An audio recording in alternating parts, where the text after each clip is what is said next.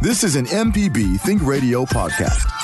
To hear previous shows, visit mpbonline.org or download the MPB Public Radio app to listen on your iPhone or Android phone on demand.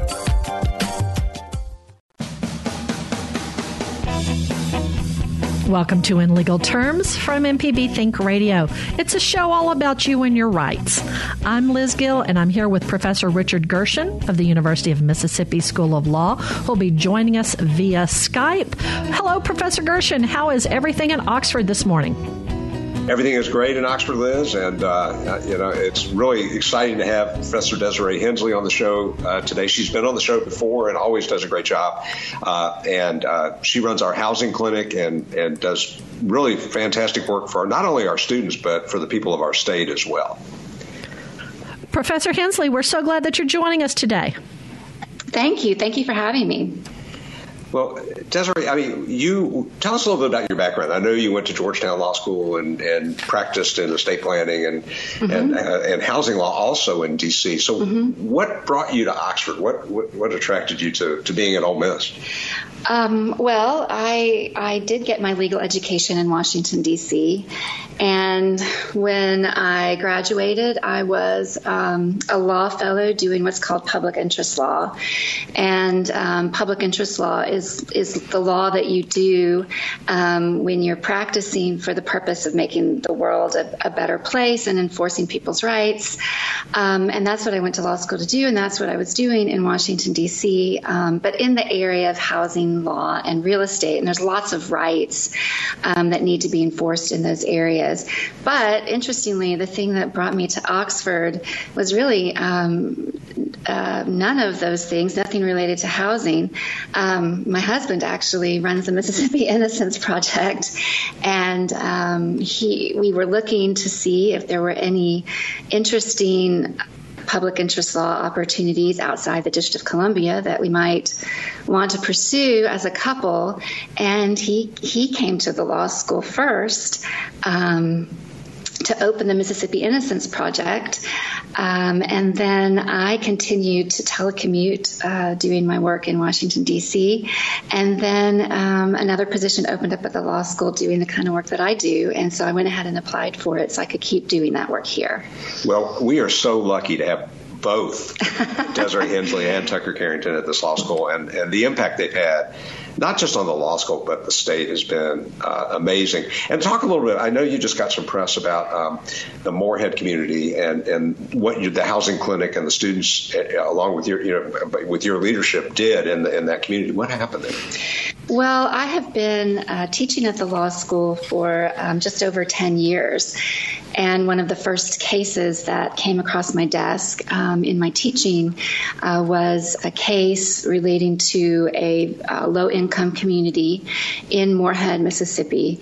That was, when I say community, it had or has about 60 homes. I would say between 300 and 400 residents. They were having really serious problems with their water and sewer system and their roads being in serious disrepair, and their homes were also in disrepair. And so my students and I began looking to see what kind of remedies there might be, who was responsible for repairing the sewer system and the water, who was responsible for repairing the roads, and who was responsible for the condition of the homes. And after litigating a case for a number of years, we settled that case, and we've been working with the neighborhood ever since. The case, I think, settled fully in 2014, but the exciting news is that the community has a new partner now, the Hope Enterprise Corporation, that is coming in to help rehabilitate the whole neighborhood. As a result of the lawsuit, the city of Morehead accepted responsibility for the sewer system and the water. Sunflower County accepted ownership of the roads, and all the people who lived there actually got deeds to their houses when at the time they were tenants who did not have housing security. And so now they do, and now Hope is helping them repair their homes so that they are in safe and decent condition. So it's a pretty exciting time. That sounds great. Well, I understand we have a caller, Liz. We do. We are going to now invite Preston from Grenada to be part of our show. Preston, thanks for calling in Legal Terms. You're on the air. Go ahead. All right. Thank you very much. I'm glad to be talking to somebody that knows more than I do about this. I have a land issue. Go ahead. And it concerns about my ignorance about the whole thing, but I own a piece of land on both sides of the road. I pay taxes on. Well, this road is a driveway to my house, but anyway, I own both the road and the house. I've got title to it, and I pay taxes on it. However, some years ago, the county has claim on it. They just for no particular, and I was completely unaware that this was going on until after the fact. So I don't understand how you can have title to something except the county or the government controls it. I don't understand that. If somebody can explain that, I'll be happy camper. Preston, let me just say first of all that the course that I teach at the law school, we do help people with the type of issue that you're having.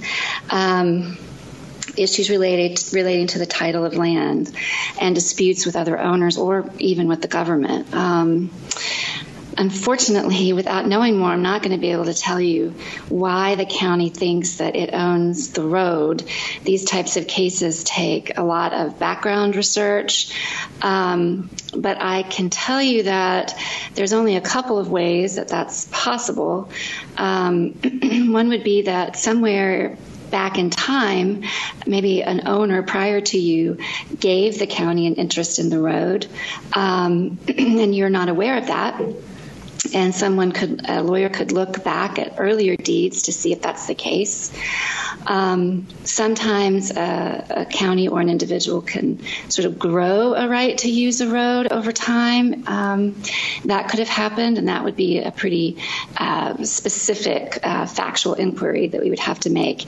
And then there are eminent domain proceedings. You would know if your land was the subject of an eminent domain proceeding because you would be taken to court and have the opportunity to discuss with the judge what your compensation should be and things like that. But those are a couple of options. It is possible, in other words, that you could have a deed that to you looks like you own the road and no one else can use your road, but it is possible that your deed is subject to the county's use of that road.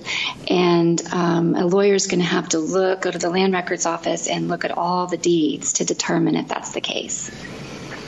Well, could I come to Oxford and give you the specifics? Yeah, let me tell everyone about the legal clinic that I direct. It's called the Low Income Housing Clinic, and the phone number is 662-915-3493. I do want to say, while everyone's listening, that we don't do new intakes during the summer because we are a school and we don't have students during the summer. This doesn't sound like it's an emergency issue, so it sounds like something that you could probably wait on until school is back in session. But you can feel free to call that number and do an intake. Let me just tell you, though, that we only serve people who are lower income, meaning that they cannot afford the services of an attorney, or where for some reason they're struggling to just retain an attorney, maybe because their town or their area doesn't have that many attorneys, or it's in some situations their cause is an unpopular one and it's hard to get representation.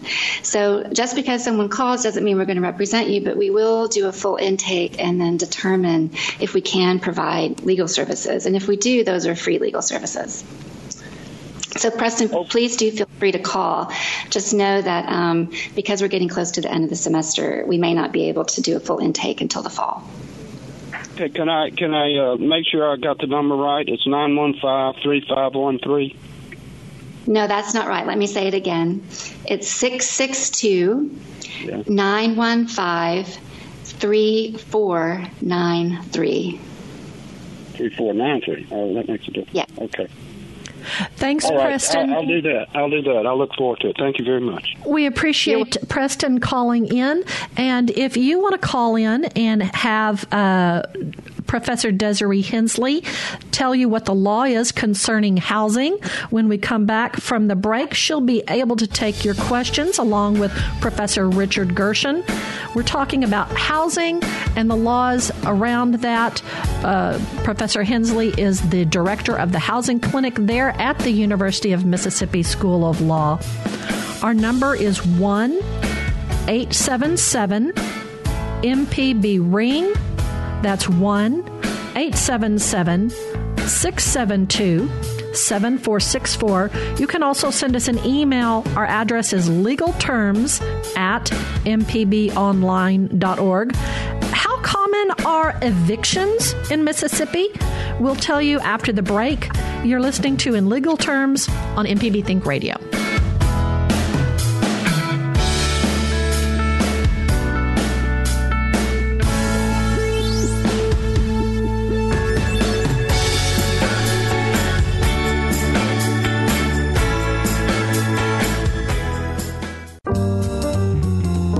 You're listening to In Legal Terms on MPB Think Radio.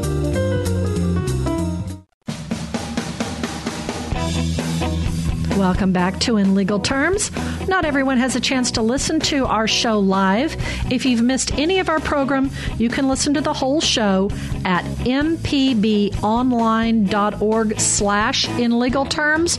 We'll also put information on our website, like the contact number for the Low-Income Housing Clinic that our guest, Associate Professor of Law and Director of the Housing Clinic, Desiree Hensley, is in charge of.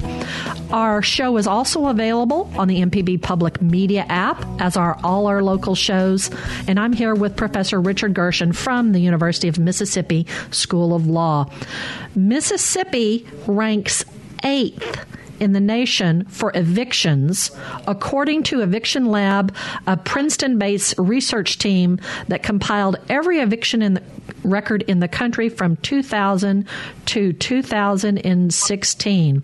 Does that coordinate with the things that you've been studying, Professor Hensley? Yeah, eviction is very common in Mississippi. Evictions are as common as rentals. And so I think that our home owner occupancy rate in Mississippi is about 65%. It's pretty high compared to the national rate. But even at 65%, the difference between 65% and 100%, those are all going to be rentals. And any rental situation is, I would say, likely to lead to an eviction proceeding. And in Mississippi, once there's an eviction proceeding filed, it's more than likely, I would say, 80 to 85% likely that it's going to actually result in the eviction. There are very few people in the state who raise eviction defenses because we don't have many attorneys who are able to represent people in those court proceedings. And so it's almost a given that if a landlord files for an eviction, they're going to get it. Well, Desiree, you have talked about, and that really leads into some of your scholarship too, which is you talked about the fact that housing is a civil rights issue. Mm-hmm. And a lot of times evictions and low-income housing really affect more racially African Americans than white people. How does that play into evictions as well? Well, there's still a correlation in our society between poverty and race. And what I mean by that is you're more likely to be impoverished in Mississippi if you're a minority. And it's really impossible for someone who's impoverished to protect their housing-related rights. And there are some rights that tenants have in Mississippi, and certainly a right to defend yourself in court. But if you can't afford someone to inform you what your rights are or how to defend yourself, and you can't afford someone to come in and make those arguments for you, then you really don't stand much of a chance to protect yourself, even when you have rights. So, for example, Mississippi has an implied warranty of habitability. That means that a landlord is supposed to keep your rental housing safe and decent. not dangerous to you as the tenant. And I see a lot of dangerous housing conditions, rental housing conditions in Mississippi. In addition to that, the landlord's supposed to comply with any local code. And then there are other requirements as well, like the landlord's supposed to maintain the property in the condition that it was in at the inception of the lease. And if the landlord doesn't do that, a tenant's actually entitled to what's called a rent offset. You should get back the rent that you paid in full. And so if the landlord's in court suing you for rent, you're entitled to make an argument you shouldn't have to pay so much rent because the conditions were bad. But I never see tenants raise those arguments in court. And so I very rarely see tenants able to exercise their rights to keep their housing or to pay less for their housing, even when the landlord is not following the law. Well, what kind of thing? You said you've seen some dangerous conditions. What kind of things have you seen? And I know I went down and looked at with you in Indianola and saw the conditions and was appalled by them. So, what kinds of things have you seen? Well, the conditions that you've seen are not that uncommon. You see a lot of water issues. And so when a home has moisture from whatever source, that moisture comes with mold and mildew, the decay of the structure itself, which leads to further decay of the structure. And so in a house like that, you're going to have tenants who are suffering the consequences of living in mold and mildew. You're going to see walls and drywall and plaster deteriorating, ceilings falling in. You can see the sky through sometimes the ceiling and out the roof. You can see the ground where the floor has rotted and actually see the ground under the home. Vermin can get in under those circumstances and do come in. A lot of homes would have electrical issues or issues with utilities. I have a client right now who's really struggling because her rent is fairly affordable for her at about $800 a month for a mobile home. But her utility bills over the winters, her electric bill only has been $1,000 a month. And there's very little that she can do about that condition. And so you name it, you're going to see really difficult housing conditions, even in properties where tenants are paying a decent amount of money for rent in Mississippi. Well, if I raise one of those issues, I say to my landlord, my roof is about to cave in. I've got vermin here. I'm going to withhold my rent. Can they try to evict me if I do that? Yeah, there's no right to withhold rent in Mississippi. In other words, yes, if you say I'm not going to pay you until you meet your end of the bargain, the landlord will definitely take you to court. The landlord has to give you 3 days notice. And then after 3 days, the landlord can sue you. And then you can be evicted for non-payment. Your only defense at that point would be to come in and say, I should get what's called a rent offset. I shouldn't have to pay because they're breaching the lease. But most tenants don't know that they can make that argument in court. I mean, could I, if I paid my rent, let's say I paid my rent and I say, but I'm going to pay my rent, but I've got all these problems that you've got to fix. How would I, as a tenant, do that? I mean, and get reimbursed for that? Well, one thing you could do is sue your landlord if you could find a lawyer who you could afford. I wouldn't say that that's the type of case that's going to make enough money to normally be able to retain a landlord who would expect to get paid when it was concluded. But it's a breach of contract, and so you could go into court and claim a breach of contract. Unlikely to happen because lawsuits are expensive. The Mississippi Residential Landlord-Tenant Act has a provision where as the tenant, you can give a landlord 30 days notice that there's a condition that is a breach of contract and tell the landlord, you fix it in 30 days or I'm going to fix it. And if the tenant then fixes it, the tenant's entitled to reimbursement for that repair. And if the landlord doesn't reimburse, can withhold that from the rent. But it's limited. You can only exercise that right if you're current on your rent. And you can only exercise it once every 6 months. And you can't spend any more than 1 month's rent. And so for a serious problem that's going to cost more than 1 month's rent to repair, it's really not a very effective remedy. It's only for minor problems. Well, so, it seems like it's really hard. It's very hard. You definitely need a lawyer to enforce your landlord-tenant rights in Mississippi. Well, that's why it's so great that your clinic is available to people, because a lot of times it affects mostly low-income people. I mean, this is really... It does. And that's because higher-income people can afford a lawyer to enforce their rights. And so, yes, this is really a low-income tenant issue. And some jurisdictions, some states, let's say, well, that's probably too broad, some cities and some states are starting to allow courts to appoint lawyers for low-income people who are facing eviction without counsel. And that's because in some places it's becoming more and more recognized that tenants often do have defenses that would allow them to stay in their home, and that when a tenant is evicted, the result is homelessness often, because it's very expensive to move all your belongings, to put down new utility deposits, to put down a new security deposit. And when families in particular become homeless, that creates a high expense for society, right? Trying to take care and provide public resources to those who become homeless is much more expensive than trying to protect a person's right to stay where they are in a safe and decent place.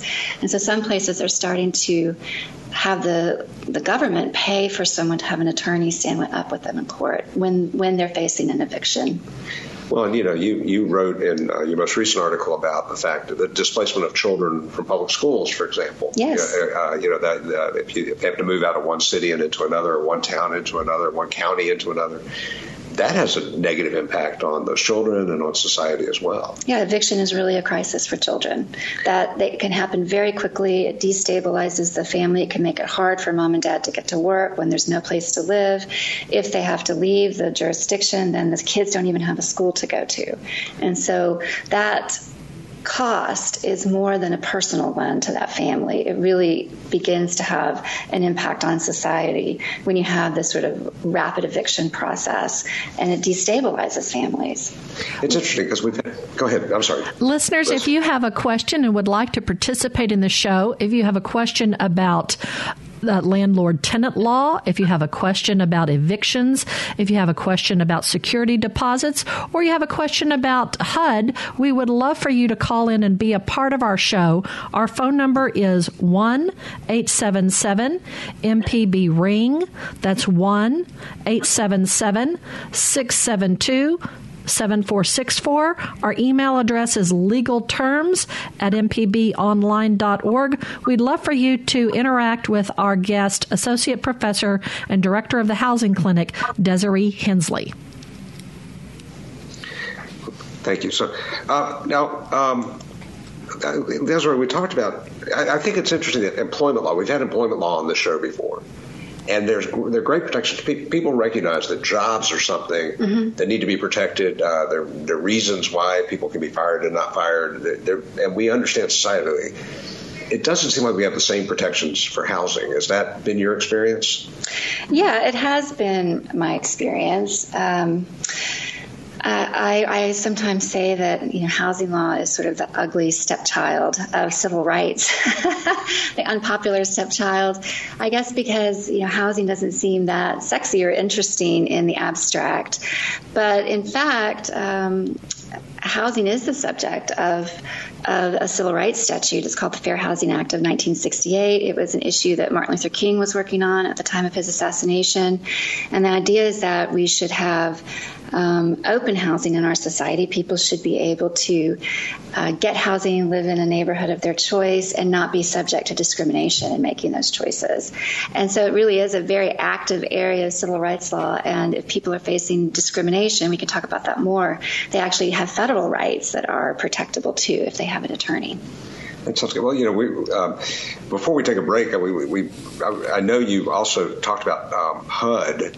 And what is HUD exactly, and how are HUD funds helpful or not as helpful as they could be in low-income housing?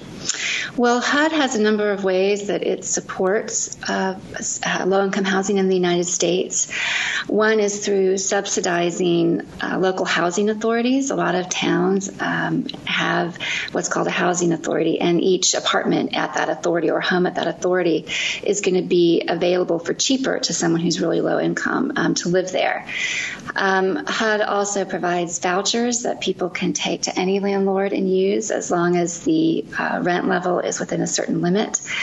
And then HUD provides all kinds of grant money for towns to use to improve sort of infrastructure like sewer, water, roads, sidewalks, parks, things like that to make the community a healthier place for the people who live there. And I think that HUD's programs are very helpful. I don't think that they're perfect, but I think that they're very helpful they're the only thing we have that ensures that our lowest income individuals in our society aren't homeless. They in a rental market that's always getting to be more expensive day after day, month after month. Without some of these subsidies, there's a whole category of people who would have no place to live whatsoever. And when you live in a state like Mississippi with an extremely high poverty rate of over or about 20%, I think right now, we don't want 20% of the people who live here to be homeless. And so we really need the subsidies that HUD provides. And if you have one of those subsidies, you also have additional rights. Well, we could talk about those more after the break. This is such a fascinating topic. And Liz, I know we need to take a break. We do. It's time for us to take a little break so we can take a glass of water, get some calls in. Our number, if you would like to call in for talking about housing today, is 1-877-MPB-RING. That's 1-877-672-7464. You could also send us an email if you can't get to the phone right now.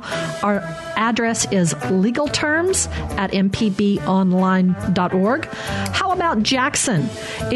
How often do evictions happen in Jackson? We'll tell you after the break. You're listening to In Legal Terms on MPB Think Radio.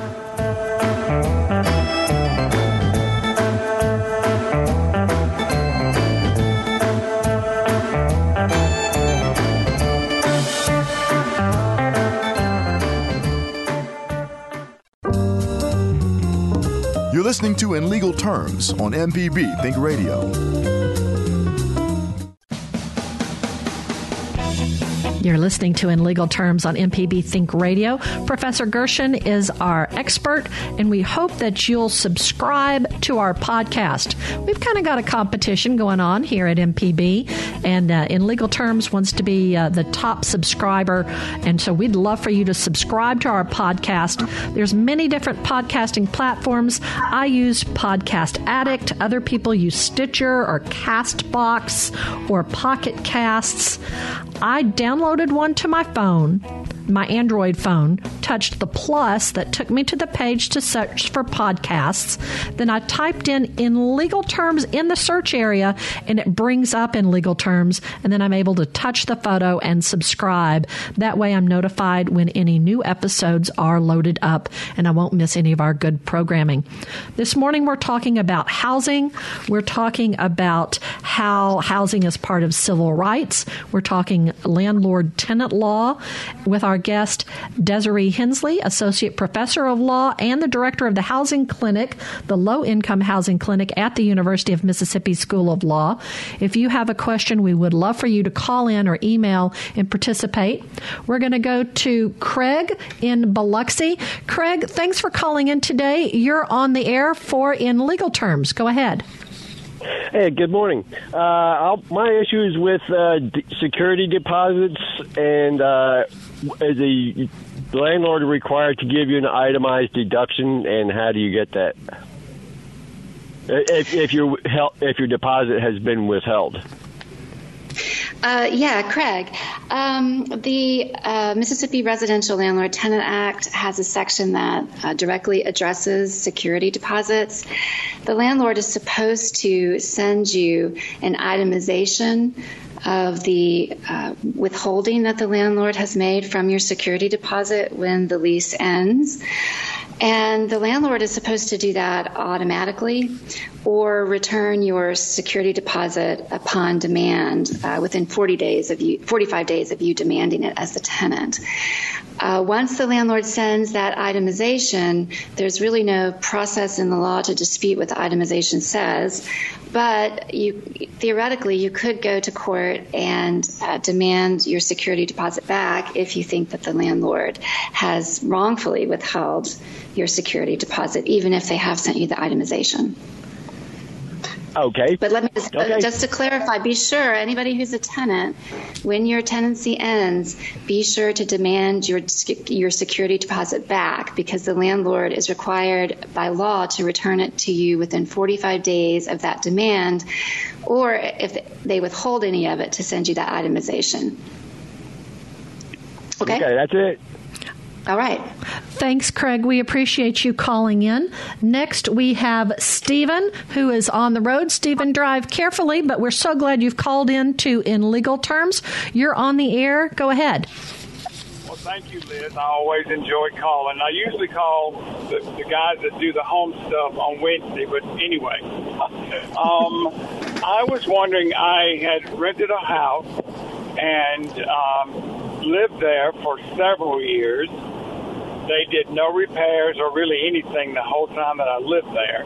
When I moved out, it was in the same condition or better than whenever actually I moved in there, but they flat refused to give me my $700 security deposit back.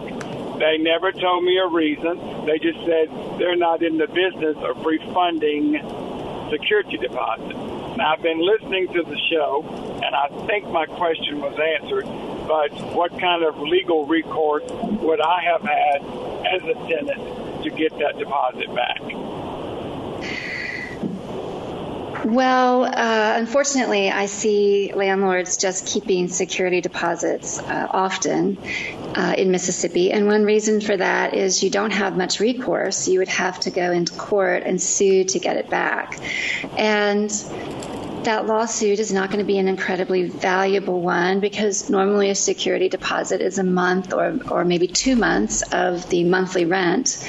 And the Mississippi statute does provide a penalty if you go into court and the court determines that the landlord wrongfully withheld your security deposit. The judge has the option of essentially fining the landlord an extra $200. And that $200 really isn't enough to create an incentive for a lawyer to take your case.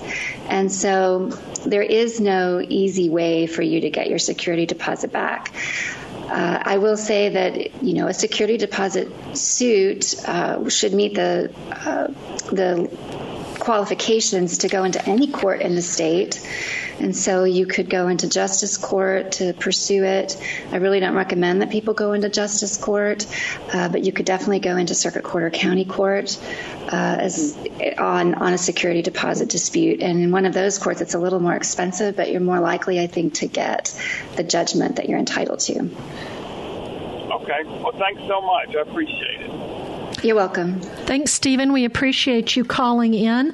If you would like to call in to learn what the laws are surrounding landlord-tenant, surrounding renting and leasing and security deposits or HUD, we would love for you to call in. Our number is 1-877-MPB-RING. That's 1-877-672-7464, or you could send us an email. Our address is legalterms@mpbonline.org.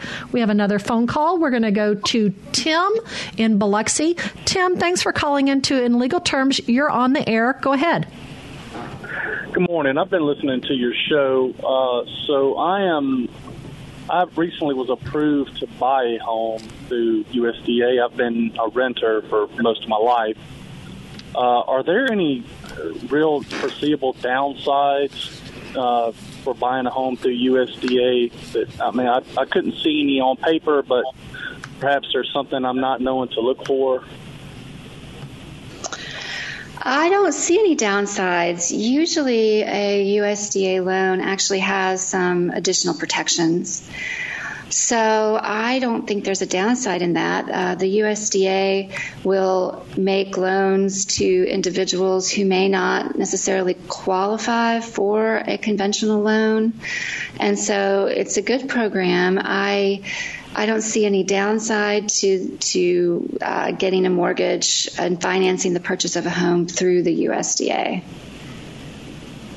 I'd say it's as good as, if not better, than a conventional lender.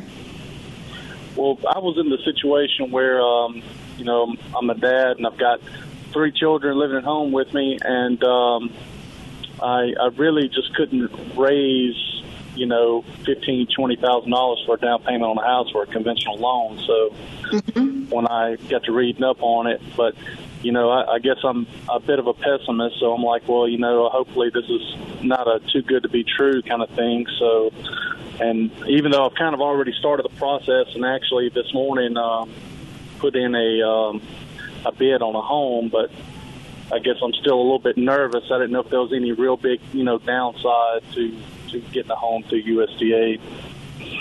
Well, I'm glad that you called, because a lot of people are not aware that the U.S. Department of Agriculture will act as a mortgage lender for individuals who need to buy a home and they just can't qualify at your local bank. And so I'm glad that everybody who's listening hears that. And the USDA is a department of the federal government that is making these loans so as to provide better housing opportunities for people in rural areas. And I have had a problem. I've had a client in the past who was having a servicing problem with a USDA loan, but I would not say that it was the kind of servicing problem that I often see in conventional loans, and I found it very easy to work with the USDA in trying to resolve that problem. And the USDA is motivated to try to keep you in your loan, whereas a lot of conventional lenders, they sell your loan as soon as you enter into it, and you don't have a lender who's really concerned about whether you stay in it or not, and so may not be always as open to alternatives to foreclosure other than what federal law might require them to do. Whereas the USDA is giving people a loan because it really wants people to achieve home ownership, and so I would feel good about that loan. Hopefully you got a good interest rate. I have noticed that sometimes the USDA interest rate is a little bit higher, and that's because they're accepting what the industry would consider to be riskier loans, but not so high that I would think it was a terrible interest rate. Tim, if you'd like to get a more warm, fuzzy feeling about that, on Money Talks, which is the show that was just previous to this, on our August 21st, 2018 show, we had the state director of the USDA Rural Development and the Housing Program Director on the show. That show is available as a podcast and online at mpbonline.org.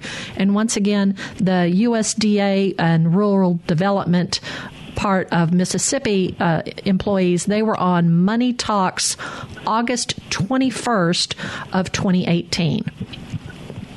All right, I'll look into that. All right, Tim, thanks for calling in. We need to take our last break of the show. Then we'll get back to Roger and Bill, who are holding on.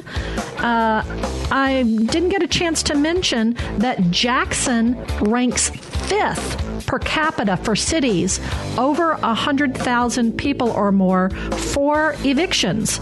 But what about evictions in other cities? We'll tell you some of those statistics when we come back. Our number is 1-877-MPB-RING. That's 1-877-672-7464. You can send us an email. Our address is legalterms@mpbonline.org. This is In Legal Terms on MPB Think Radio.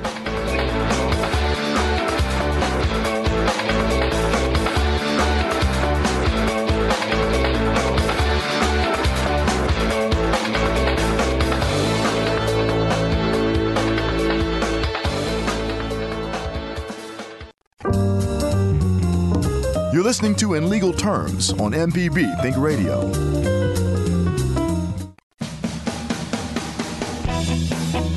Thank you for being a part of In Legal Terms today. If you've missed any of our program, you can listen to the whole show at mpbonline.org/inlegalterms. It's also available on the MPB Public Media app, as are all our local shows.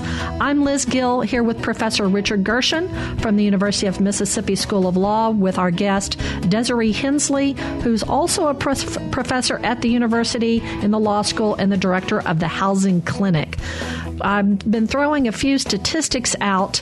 Horn Lake, Mississippi, ranked 7th in mid-size evictions at 11.9%. There were 416 evictions in Horn Lake in 2016.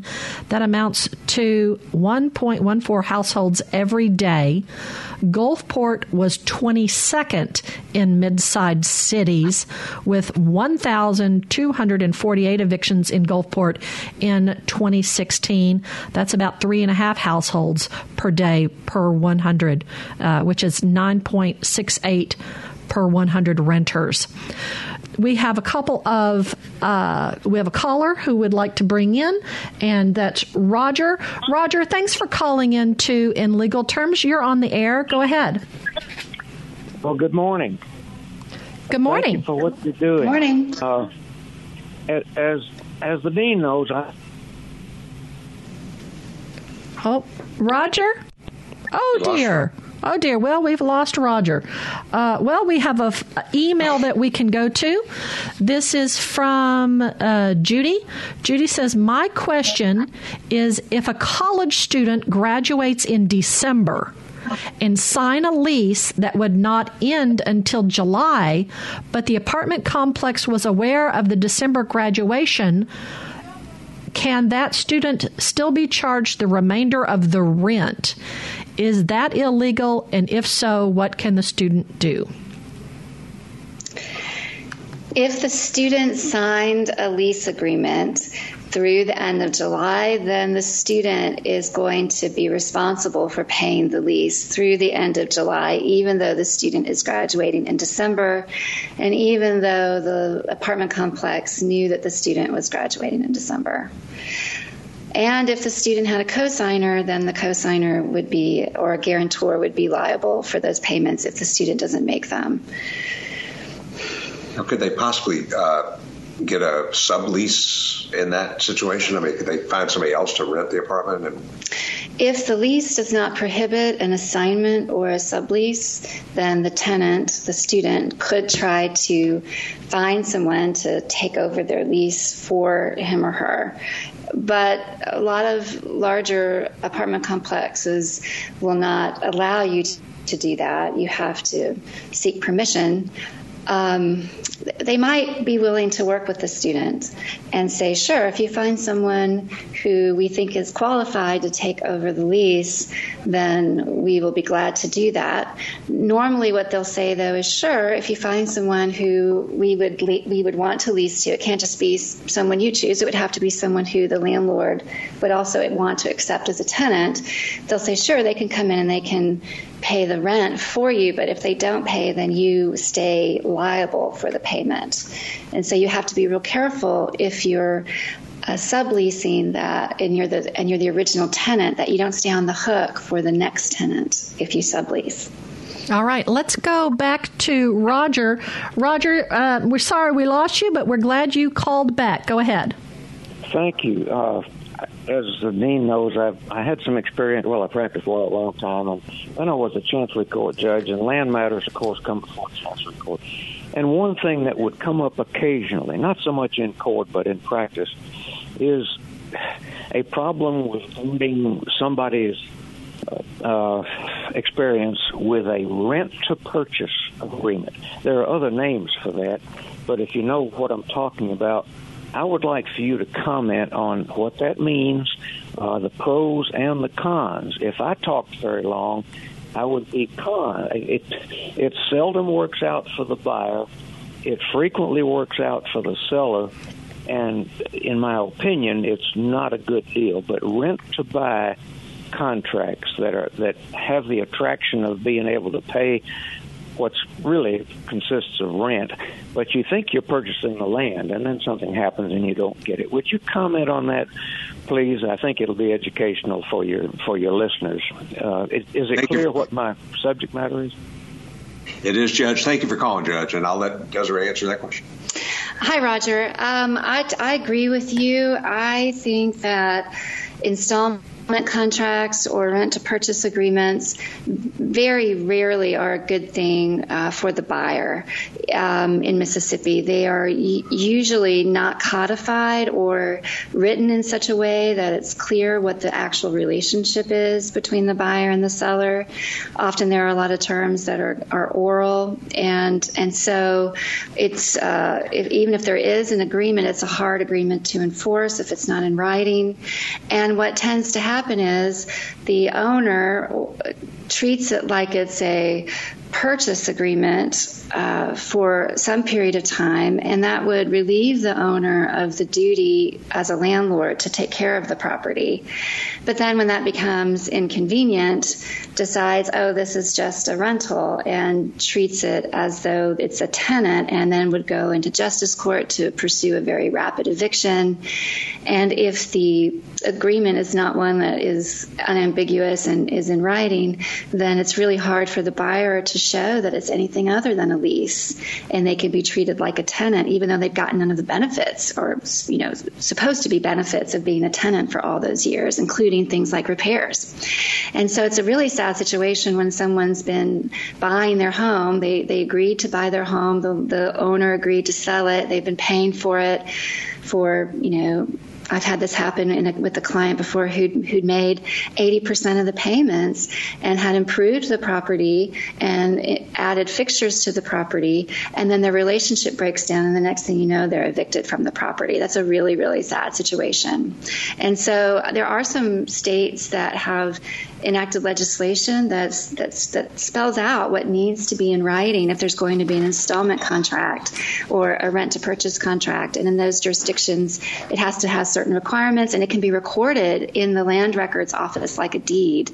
And I think that would be a much better way for us to do it in Mississippi. And I will say on the benefit side, the reason that you see a lot of these in Mississippi is there are a lot of low-income people who need to or want to acquire an ownership interest in property, but they cannot get a conventional loan. Their credit is too bad. Their income is too low. And let me just also say that evictions ruin your credit. And so an eviction without a defense that leads to an eviction sitting on your credit report or a judgment against you will ruin your credit and make it impossible for you to get a loan. And so the only way some people in the state could ever acquire an ownership interest in property would be through a rent-to-own contract. But when you have an owner who's really not playing by the rules, it's really easy to take advantage of people in that situation. Professor Hensley, we have one last email we'd like to get to. I'm going to paraphrase it. Anne is a property manager for owners who are out of state. And when they've had tornadoes go through, she had a hard time getting permission from owners to get repairs made in a timely manner. And the tenants were very upset that the work wasn't completed timely. Is there a liability? Does the property manager have any liability? Well, that's a complicated legal question. The manager is definitely acting as the agent of the out-of-state owner.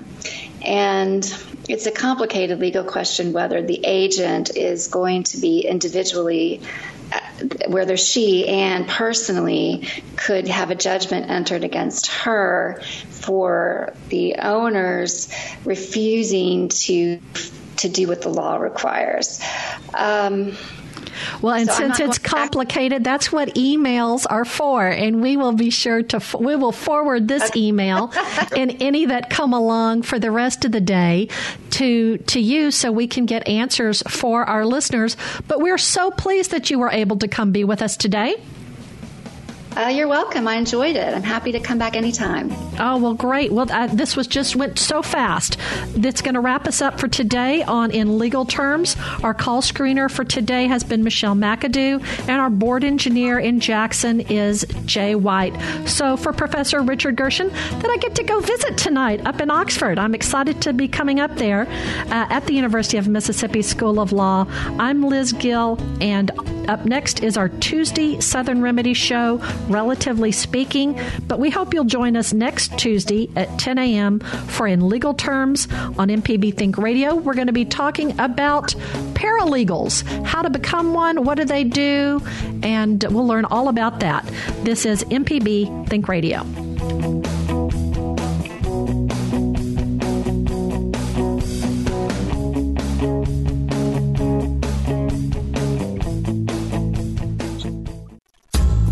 The legal information presented on In Legal Terms is meant to provide general information about the topics discussed and is not necessarily the opinion of Mississippi Public Broadcasting.